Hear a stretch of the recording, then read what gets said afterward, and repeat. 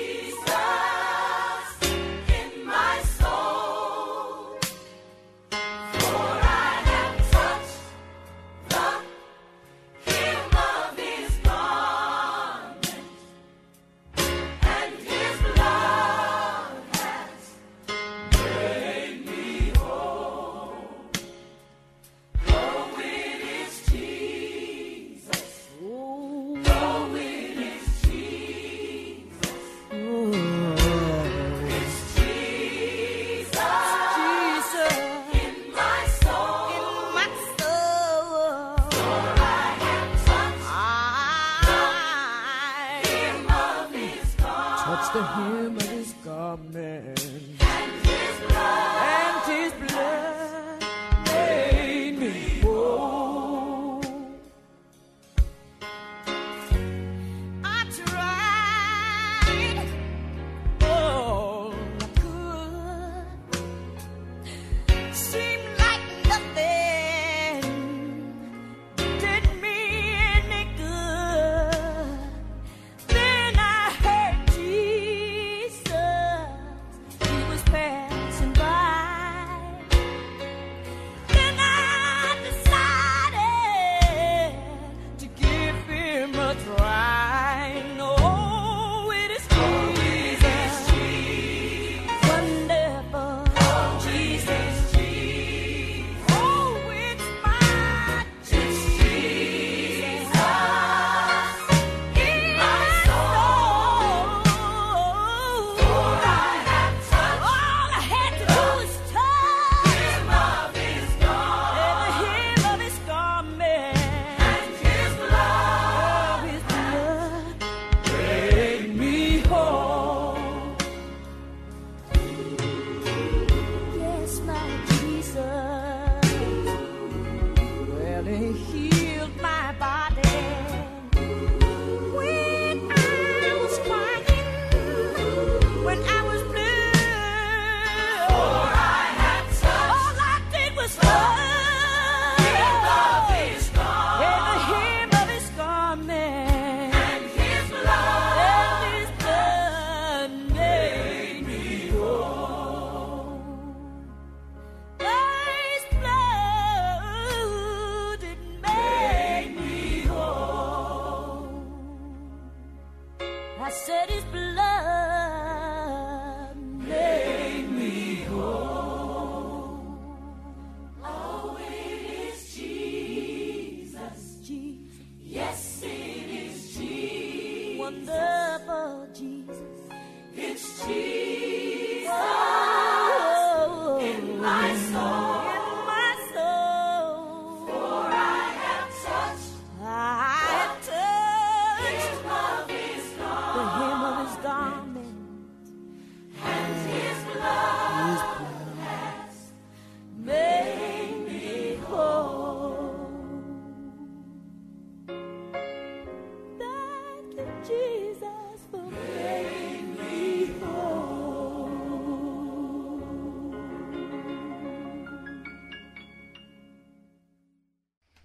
Oh, it is Jesus. Touch the hem of his robe, and the healing is yours. I praise his name. I'm reading to you from Matthew, 24th chapter, beginning with verse 12. Because of the increase of wickedness, the love of most will grow cold. But he who stands firm to the end will be saved. And this gospel of the kingdom will be preached in the whole world as a testimony to all nations. And then the end will come. Matthew 24, verse 36. No one knows about the day or the hour, not even the angels in heaven, nor the Son, but only the Father. As it was in the days of Noah, so it will be at the coming of the Son of Man. For in the days before the flood, people were eating and drinking, marrying, giving in marriage, up to the day Noah entered the ark. And they knew nothing about what would happen until the flood came and took them all away. This is how it will be at the coming of the Son of Man. 2 men will be in the field, one will be taken and one will be left. 2 women will be grinding with a handmill, one will be taken and the other left. Therefore keep watch, because you do not know on what day your Lord will return. Keep watch. Oh, I praise God. He's coming. I want to be ready. I don't want to grow cold because of the blowing of the devil on my life. The last week has been very difficult for me. I didn't sleep well last night. I was awake many times, crying out to the Lord in prayer for you. On May 12, I did a broadcast entitled The Elder Brother. On May 13, Shameless Prayer of Victory. On May 14, Are You Concerned About Your Salvation? As the week progressed, I could hear the click-offs on the radio, on the internet, on the podcast. Until finally, when we reached May 14, it was the smallest number of people, I think, that has ever listened to Pilgrim's Progress Radio. I know why. I was very vulnerable. I was extremely honest, uncovering my heart. And many of you simply didn't want to hear it. For some of you, it was too painful to hear. Some of you are so filled with pride about your theological knowledge that you don't want to even dare ask the question about your salvation. So today I'm going to change the tone. You know what? When I talked about Revelation, those were the highest listened to broadcasts that I've done recently. People want to hear about the coming of Jesus, but just don't talk to me about my sin. Okay. I'll let you run. But let's talk about a vision. I'm going to share with you today a vision that a young man, 17 years old, had back in 1937. I believe this vision was from God, and I believe it was accurate. I'm not going to go into all the reasons why I believe that. I'm going to simply present Joe Brandt's vision as it was first published. Let me see if I can tell you where it was first published. Yes, it was first published in the Living Water publication.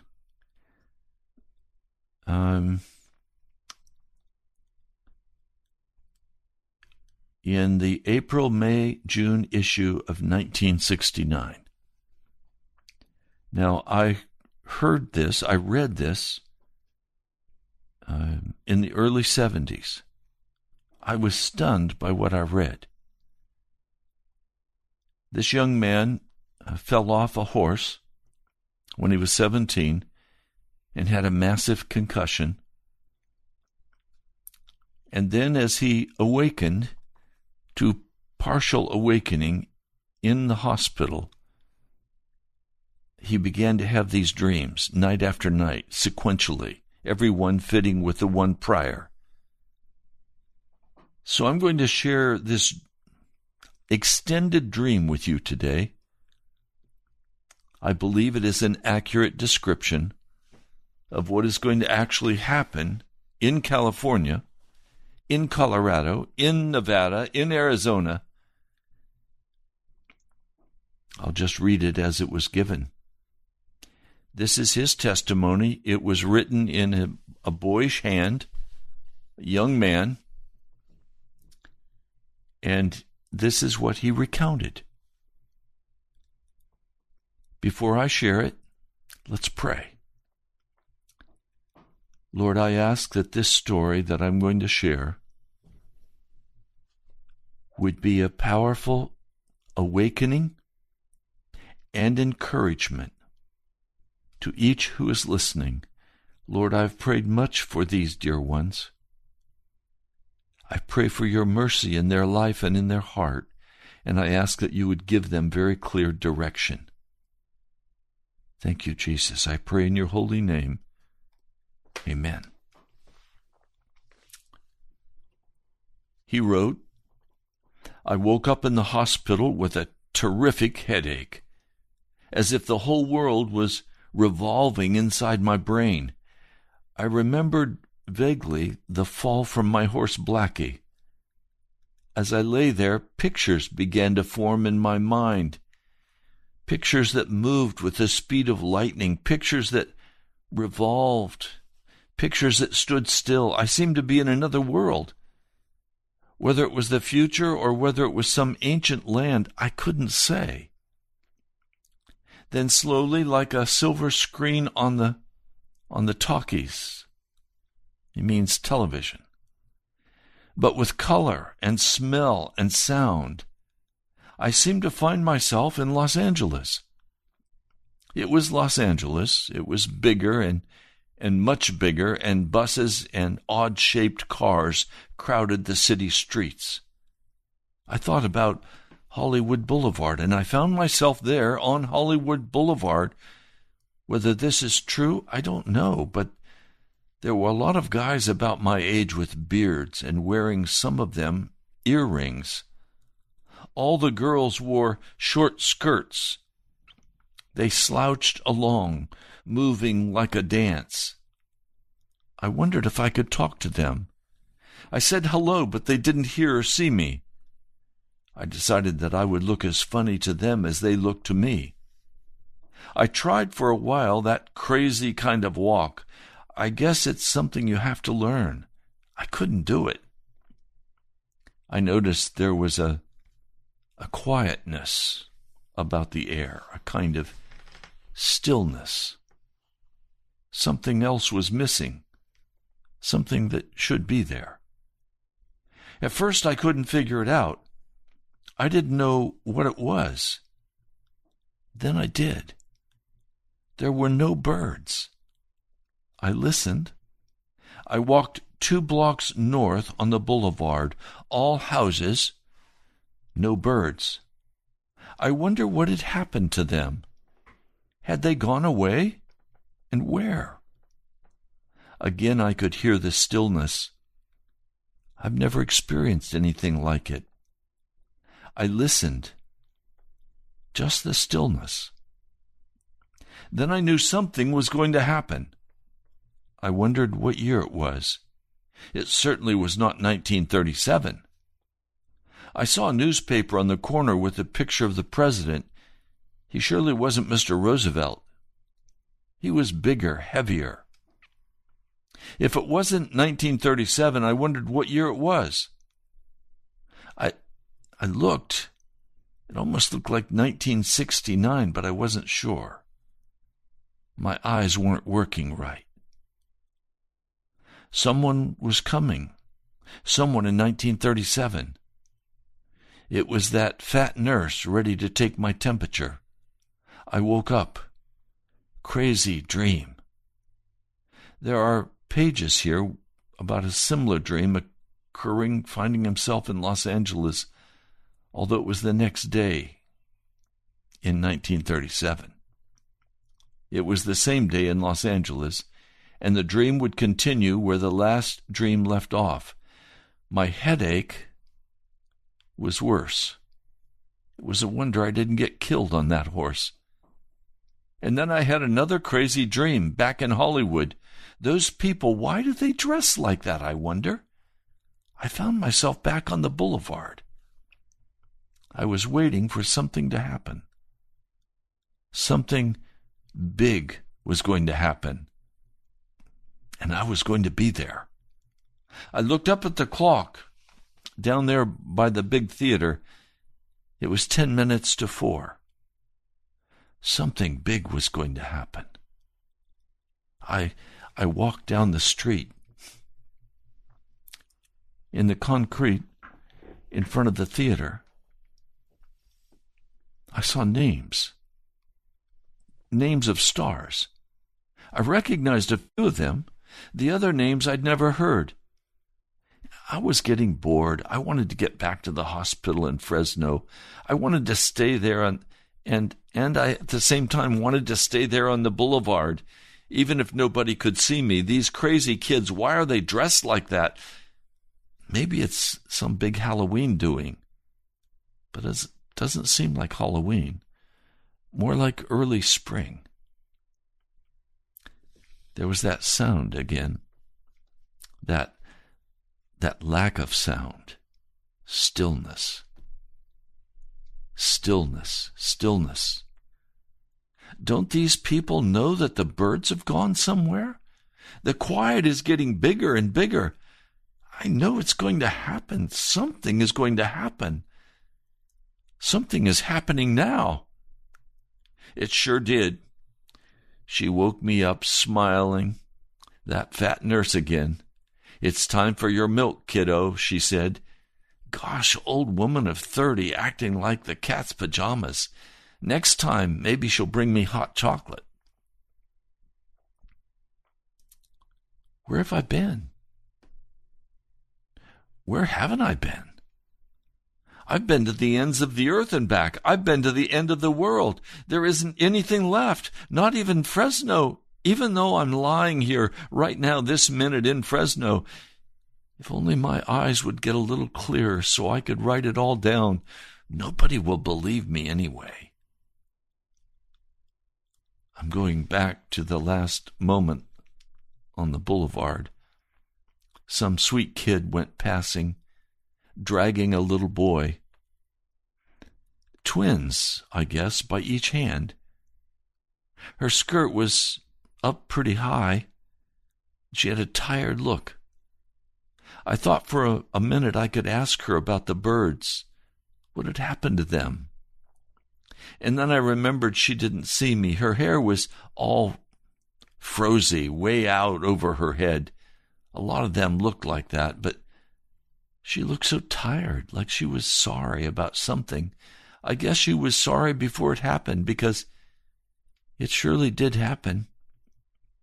There was a funny smell. I don't like it. A smell like sulfur, sulfuric acid, a smell like death. For a minute I thought I was back in chemistry, where I looked around then for the girl, and she was gone. I wanted to find her for some reason. It was as if I knew something was going to happen and I could stay with her. Maybe I could help her. But she was gone. I walked half a block, and I saw the clock again. My eyes seemed glued on that clock. I couldn't move. I just waited. It was 5 minutes to 4 o'clock on a sunny afternoon. I thought I would stand there looking at that clock forever, just waiting for something to happen. And then it came. It was nothing. It was nothing. It wasn't nearly as hard as the earthquake we'd had 2 years ago. The ground shook just for an instant. People looked at each other, surprised, and then they laughed. And I laughed too. So this was what I'd been waiting for, this funny little shake. It meant nothing. I was relieved, and I was disappointed. What had I been waiting for? I started back up the boulevard, moving my legs like those kids. How do they do it? I never found out. I felt as if the ground wasn't solid under me. I knew I was dreaming, and yet I wasn't dreaming. There was that smell again coming like from the ocean. I was getting to the 5 and 10 Newberries, and I saw the look on the kid's face. 2 of them were right in front of me, coming my way, both with beards, one with earrings, and one said, "Let's get out of this place. Let's go back east." He seemed scared. It was as if the sidewalks were trembling, but you couldn't seem to see them. Not even with your eyes, you couldn't. An old lady had a dog, a little white dog. She stopped, and she looked scared, and she grabbed him up in her arms and said, "Let's go home, Fro. Mama's going to take you home now." That poor old lady hanging on to her dog. I got scared. Real scared. I remember the girl. She was way down the block. Probably I started to run. I ran, and the ground kept trembling, but I couldn't see it. I couldn't feel it, but I knew it was trembling. Everybody looked scared. They looked terrible. One young lady just down on the sidewalk, all doubled up, she kept saying, "Earthquake. It's the earthquake," over and over. But I couldn't see that anything was different. Then when it came. How it came. Like nothing in God's world. Like nothing. It was the scream of a siren, long and low, or the scream of a woman I'd heard having a baby when I was a kid. It was awful. It was as if some monster was pushing up the sidewalks. You felt it long before you saw it, as if the sidewalks wouldn't hold anything anymore. I looked out at the cars. They were honking, but not scared. They just kept moving. They didn't seem to know yet that anything was happening. Then that white car, that baby half-sized one, came sprawling from the inside lane right against the curb. The girl who was driving just sat there. She sat there with her eyes staring as if she couldn't move. But I could hear her. She whimpered like a little girl. She made funny noises. I watched her, thinking of the other girl. I said that it was a dream and I would wake up. But I didn't wake up. The shaking had started again, but this time different. It was a nice shaking, like a cradle being rocked for a minute. And then I saw the middle of the boulevard. It seemed to be breaking in two. The concrete looked as if it were being pushed straight up by some giant shovel. It was breaking in two. That's why the girl's car went out of control. And then a sound, again, like I've never heard before. Then hundreds of sounds, all kinds of sounds. Children and women and those crazy guys with earrings, they were all moving. It seemed, some of them above the sidewalk. I can't describe it. They were lifted up, and the water kept oozing and oozing. The cries, it was awful. I woke up. I never want to have that dream again. It came again, like the first time, which was just a preview.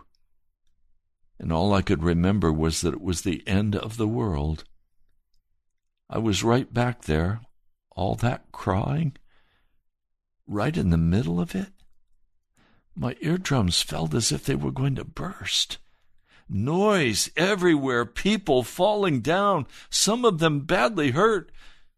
Pieces of buildings, chips flying in the air. One hit me hard on the side of the face, but I didn't seem to feel it. I wanted only to wake up, to get away from this place. It had been fun in the beginning, the first dream, when I kind of knew I was going to dream the end of the world or something. This was terrible. There were older people in their cars. Most of the kids were in the street. But those old guys were yelling bloody murder as if anybody could help them. Nobody could help them. Nobody could help them. It was then that I felt myself lifted up. Maybe I had died. I didn't know. But I was over the city. It was tilting toward the ocean like tilting a picnic table. The buildings were holding better than you could believe. They were holding. They were holding. The people saw that they were holding, and they tried to cling to them or get inside. It was fantastic, like a building had a will of its own. Everything else breaking around them, and they were holding. They were holding. I was up over them looking down. I stared. I even started to root for those buildings. Hold the line, I said. Hold that line. Hold that line. I wanted to cheer, to shout, to scream. If the buildings held, those buildings on the boulevard, maybe that girl, the girl with the 2 children, she might get inside. It looked that way for a long time, maybe 3 minutes. Those 3 minutes were like forever. Everybody was trying to get inside. They were going to hold. You knew they were going to hold, even if the waters kept coming up. Only they didn't. I've never imagined what it would be like for a building to die. A building dies just like a person. It gives way. Some of the bigger ones did just that. They began to crumble like an old man with palsy who couldn't take it anymore. They crumbled right down to nothing. And the little ones screamed like mad over and above the roar of the people. They were mad about dying. But buildings die. I couldn't look anymore at the people. I kept wanting to get higher. I kept willing myself to go higher. Then I seemed to be out of it all. But I could see. I seemed to be up on Big Bear near San Bernardino. But the funny thing is that I could see everywhere. I could see what was happening. The earth seemed to start to tremble again. I could feel it even though I was up high. This time it lasted maybe 12 seconds, and it was gentle. You couldn't believe anything so gentle could cause so much damage. Then I saw the streets of Los Angeles and everything between San Bernardino Mountains and L.A. It was all tilting toward the ocean. Houses. Everything that was left. I could see the big lane, dozens of big lanes, still loaded with cars, 5 lanes in one place, and all the cars sliding the same way. Oh, now the ocean was coming in, moving like a huge snake across the land. I wondered how long it was. I could see the clock even though I wasn't there on the boulevard. It was 4:29. It had been a half an hour. I was glad I couldn't hear the crying anymore. But I could see everything. I could see everything. Then, like looking at a huge map of the world, I could see what was happening on the land and with people. San Francisco was feeling it, but she was not in any way like Hollywood or Los Angeles. I could see it again. It was the Garlock Fault, not just the San Andreas that was rocking San Francisco. It was moving just like the earthquake movie with Jeanette MacDonald and Gable. I could see all the mountains coming together, the Sierra Nevada and the San Andreas and the Garlock.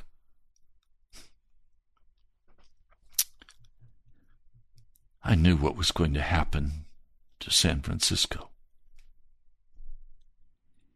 It was going to just turn over because of Garlock. It would turn upside down. It went quickly because of the twisting, I guess. It seemed much faster than Hollywood. But then I wasn't exactly there. I was a long, long way away. I shut my eyes for a long time. I guess 10 minutes. And when I opened them, I saw the Grand Canyon. That great big gap was closing in, and Boulder Dam was being pushed from underneath, and then Nevada, and on up to Reno. Way down south, way down to Baja, California, Mexico too. It looked like some volcano down there was erupting along with everything else. I saw the map of South America, especially Colombia. Another volcano eruption shaking violently. Venezuela seemed to be having some kind of volcanic activity. Away off in the distance, I could see Japan on a fault too. It was so far off, not easy to see because I was still on Big Bear Mountain. Japan started to go into the sea. I couldn't tell time then. People looked like dolls far away. I couldn't hear the screaming, but I could see the surprised look on their faces. They looked so surprised. They were all like dolls. It was so far away, I could hardly see. In a minute or two, it seemed it was over. And everybody was gone. There was nobody left. I didn't know time now. I couldn't see a clock. I tried to see the island of Hawaii. I could just see huge tidal waves beating against it. The people on the streets were getting wet. They were scared. But I didn't see anybody going into the sea.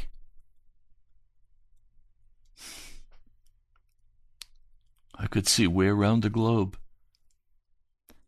It was flooding. Is the world going to be drenched? Constantinople, Black Sea rising, Suez Canal for some reason seemed to be drying up. Sicily, she doesn't hold. I could see the map. Mount Etna is shaking. A lot of this area seemed to go, but it seemed to be earlier or later. I wasn't sure of time. England. Huge floods, but no tidal waves. Water everywhere, but no one going into the sea. People were frightened and crying. Some places they fell in the streets on their knees and started to pray for the world. I didn't know that the English were so emotional. Ireland, Scotland, all kinds of churches were crowded. It seemed night and day. People were carrying candles, and everybody was crying for California, Nevada, parts of Colorado, maybe all of Colorado, even Utah. Everybody was crying. Most of them didn't even know anybody in California or Nevada or Utah, but they were crying as if they were blood kin, like one family, like it happened to them. I could begin to see New York City. It was coming into view. The city was still there. Nothing had happened, yet water levels way up. Here things were different. People were running in the streets yelling, "End of the world! End of the world!" Kids ran into the restaurants and ate everything in sight. I saw a shoe store with all the shoes gone in about 5 minutes. Fifth Avenue, everybody running. Some radio blasting from a loudspeaker that in a few minutes power might be shut off. They must control themselves. 5 girls were running like mad toward the YWCA, that place in Lexington or somewhere. They ran like they were scared to death, but nothing was happening in New York. I saw an old lady with garbage cans, filling them with water. Everybody seemed scared to death. Some people looked dazed. The streets seemed filled with loudspeakers. It wasn't daylight, it was night. I saw like the next day, and everything was topsy-turvy. Loudspeakers again about fuel tanks broken in area storages of oil. People seemed to be looting the markets and the stores. Oregon, Washington, the Dakotas, Missouri, Minnesota, Canada. I saw a lot of places that seemed safe and people were not scared, especially in the rural areas. Here, everything was almost as if nothing had happened. People seemed headed to those places, some on foot, some in cars, if they still had fuel. I heard or somehow knew that somewhere in the Atlantic, land had come up, a lot of land. I was getting so tired. I wanted to wake up. I wanted to go back to the girl, to know where she was and those 2 kids. I found myself back in Hollywood. It was 4:29. I wasn't up on Big Bear then. I was perched over Hollywood. I was just there. It seemed perfectly natural in my dream. I could hear now. I could hear someplace, a radio station blasting out, telling people not to panic while they were dying in the streets. There were picture stations with movies, some right in Hollywood. These were carrying on with all the shaking. One fellow in the picture TV was a little short guy who should have been scared to death, but he wasn't. He kept shouting and reading instructions, something about helicopters or planes would go over some kind of plane that I knew they couldn't. Things were happening in the atmosphere. The waves were rushing up now, waves, such waves, nightmare waves. Then I saw again Boulder Dam going down, pushing together, breaking apart. No, Grand Canyon was pushing together, and Boulder Dam was breaking apart. It was still daylight. All these radio stations went off at the same time. Boulder Dam had broken. I wondered how everybody would know about it, people back east. But that's when I saw the ham radio operators. I saw them in the oddest places, as if I were right there with them. Like little guys with glasses, they kept sounding the alarm. One kept saying, "This is California. We are going into the sea.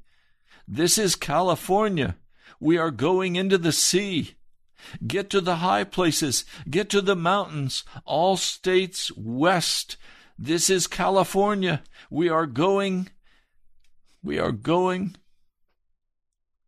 I thought he was going to say sea, but I could see him. He was inland. But the waters had come in. His hand was still clinging to the table. He was trying to get up so that once again he could say, "This is California. We're going into the sea. This is California. We are going into the sea." I seemed to hear this over and over for what seemed hours, just those words. They kept it up until the last minute. All of them calling out, "Get to the mountains. This is California. We are going into the sea." And I woke up. It didn't seem as if I'd been dreaming. I'd never been so tired. For a minute or two, I thought it really happened. I wondered about two things. I hadn't seen all what happened to Fresno, and I hadn't found out what had happened to that girl. I've been thinking about it all morning. I'm going home tomorrow. It was just a dream, nothing more.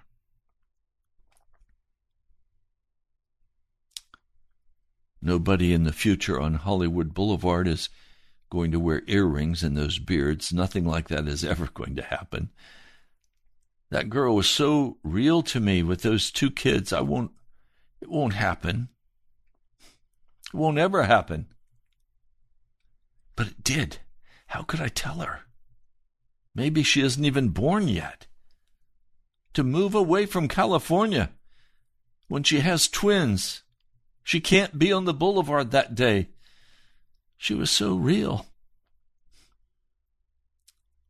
The other thing, those ham operators hanging on like that over and over, saying the same thing. This is California, we're going into the sea. This is California, we're going into the sea. Get to the mountains, get to the hilltops. California, Nevada, Colorado, Arizona, Utah. This is California, we are going into the sea.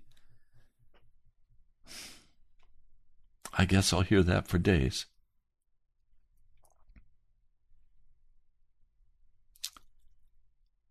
The dream I've just shared with you was written by Joe Brandt at age 17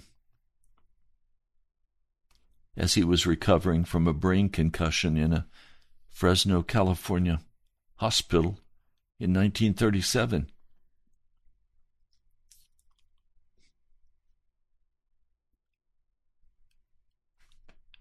Terrifying. I believe it's going to happen. I believe we're right at the door.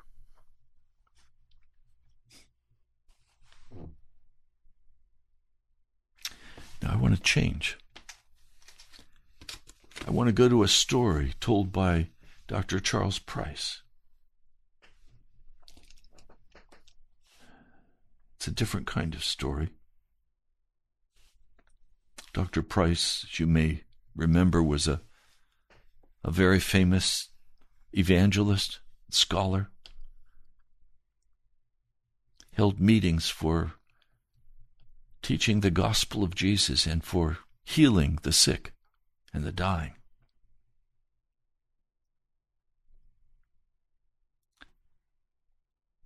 It was at the conclusion of the meeting he had called for the sick to come forward for prayer. And there was a little girl that came to the platform, and she stood in front of the pulpit. She was eager and anxious for the prayer of faith.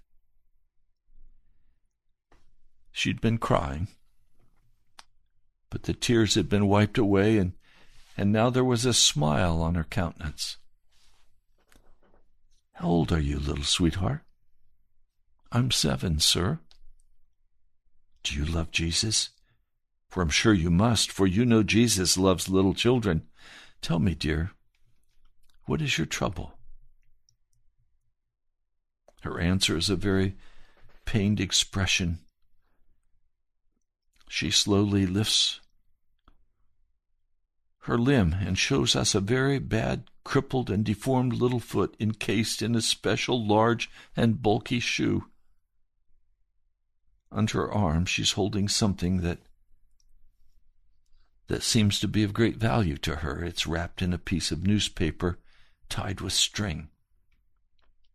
And it strikes us as strange that she should carry such a package to come on the platform. What have you in the little parcel? Her answer was the change from expression of pain to a sweet smile. Slowly, in full view of the audience, she unfastened the string and unrolled the paper, and to our astonished eyes, she presented a new shoe. She held it up very proudly and then quietly exclaimed, I brought it with me so I could wear it home. Faith, faith, faith, unsullied, unspoiled, untarnished by the ravages of our modern age.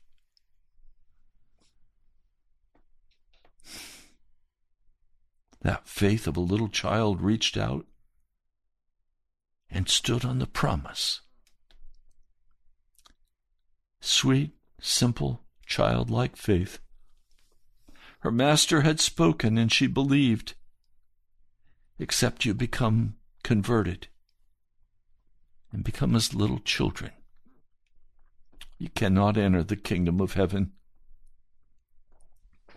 We took that shoe and looked at it, and then our eyes turned back to that little 7-year-old girl. Her hands, now freed, were being slowly raised to heaven, and her lips were moving in prayer.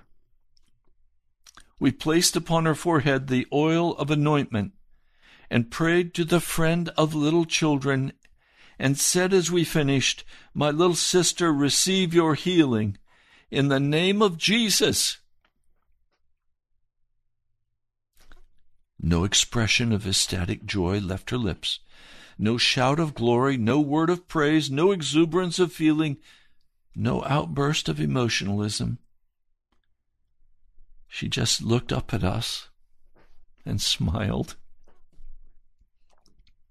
"God bless you, little sweetheart," we said, as we handed her back her shoe. She took it and very deliberately walked over to the chair we had just vacated, and stooping over, she began to unfasten the shoe on her crippled foot. The congregation gazed at her in amazement. Once she looked up and smiled.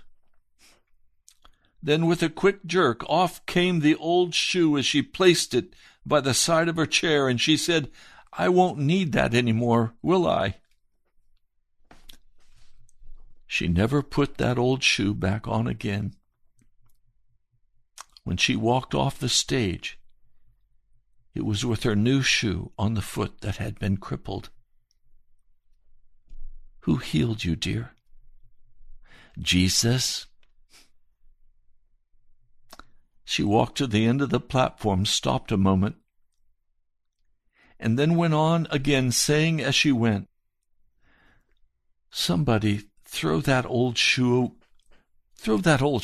away. I won't want it anymore." Out of the audience came sobbing, strong men who came to criticize and stayed to pray, and women whose lives had been centered in self waited to kneel at the foot of the friendless prisoner of Pilate's judgment hall and tell him they would serve and love him the rest of their lives. The little child who should lead them had taught a great audience the difference between passive and active faith.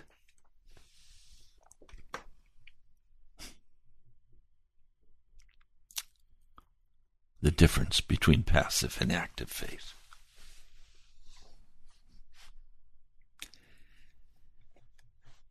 We're facing a time of great judgment. America right now is on timeout. The churches are on timeout. Businesses are crumbling, as are churches. We're facing famine, and we are entering a Great Depression.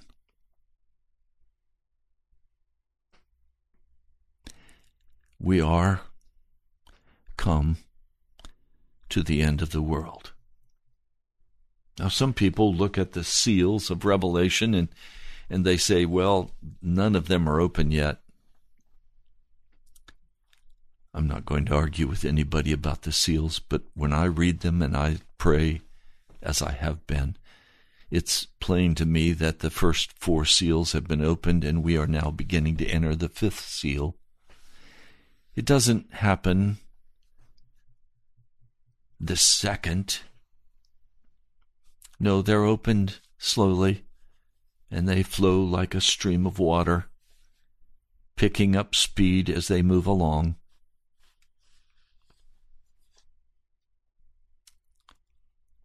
The only reason I could imagine that a person would say, no, Pastor, we're not in the fourth seal, is because they don't want to think we're that close to the coming of Jesus. But I can tell you today, no man knows the time or the hour, the day or the hour. But we're going to see such destruction, such loss of life. How can you hear this prophecy of California without weeping? The judgments of God are coming. Are you ready?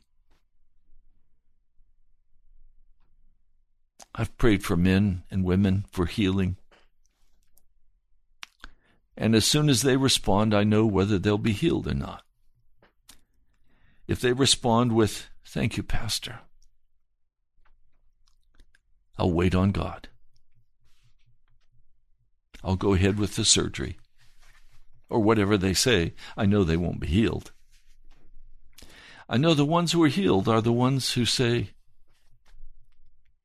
praise God. He has promised it, and it's mine. And I am healed in the name of Jesus. And I'm standing by faith that it's done in the heavenlies. And I know it will be done for me. And they leave with a face and countenance full of joy. And it doesn't matter really what's happened in the physical realm, because they know what is going to happen. I have faith today that my Lord is about to change everything in America. The devil's had his swing, but God is going to come and quicken his church, and he's going to separate the sheep and the goats. And he's going to pour out his Holy Spirit. And I praise his name. Would you go back and take a listen to those past messages last week? The prodigal son, the older brother. Would you consider your salvation? Will you go back and listen to those? I'm praying for you. I love you in the name of Jesus. You've been listening to Pilgrim's Progress. We're out of time for today. I'll come back tomorrow. Would you invite a friend to listen? Would you subscribe to our YouTube channel? Would you write to me? We only received 2 offerings this last week, and we're a long way from having the money to pay for radio yet this month. Write to me at the National Prayer Chapel, Post Office Box 2346, Woodbridge, Virginia, 22195.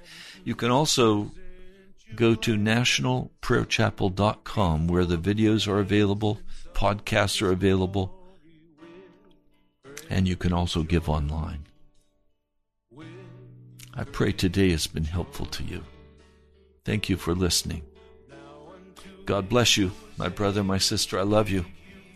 I'll talk to you soon. Present you blameless before the presence of his glory with great joy, with great joy. To the only God, our Savior, through Jesus Christ our Lord. To the only God, our Savior, through Jesus Christ our Lord.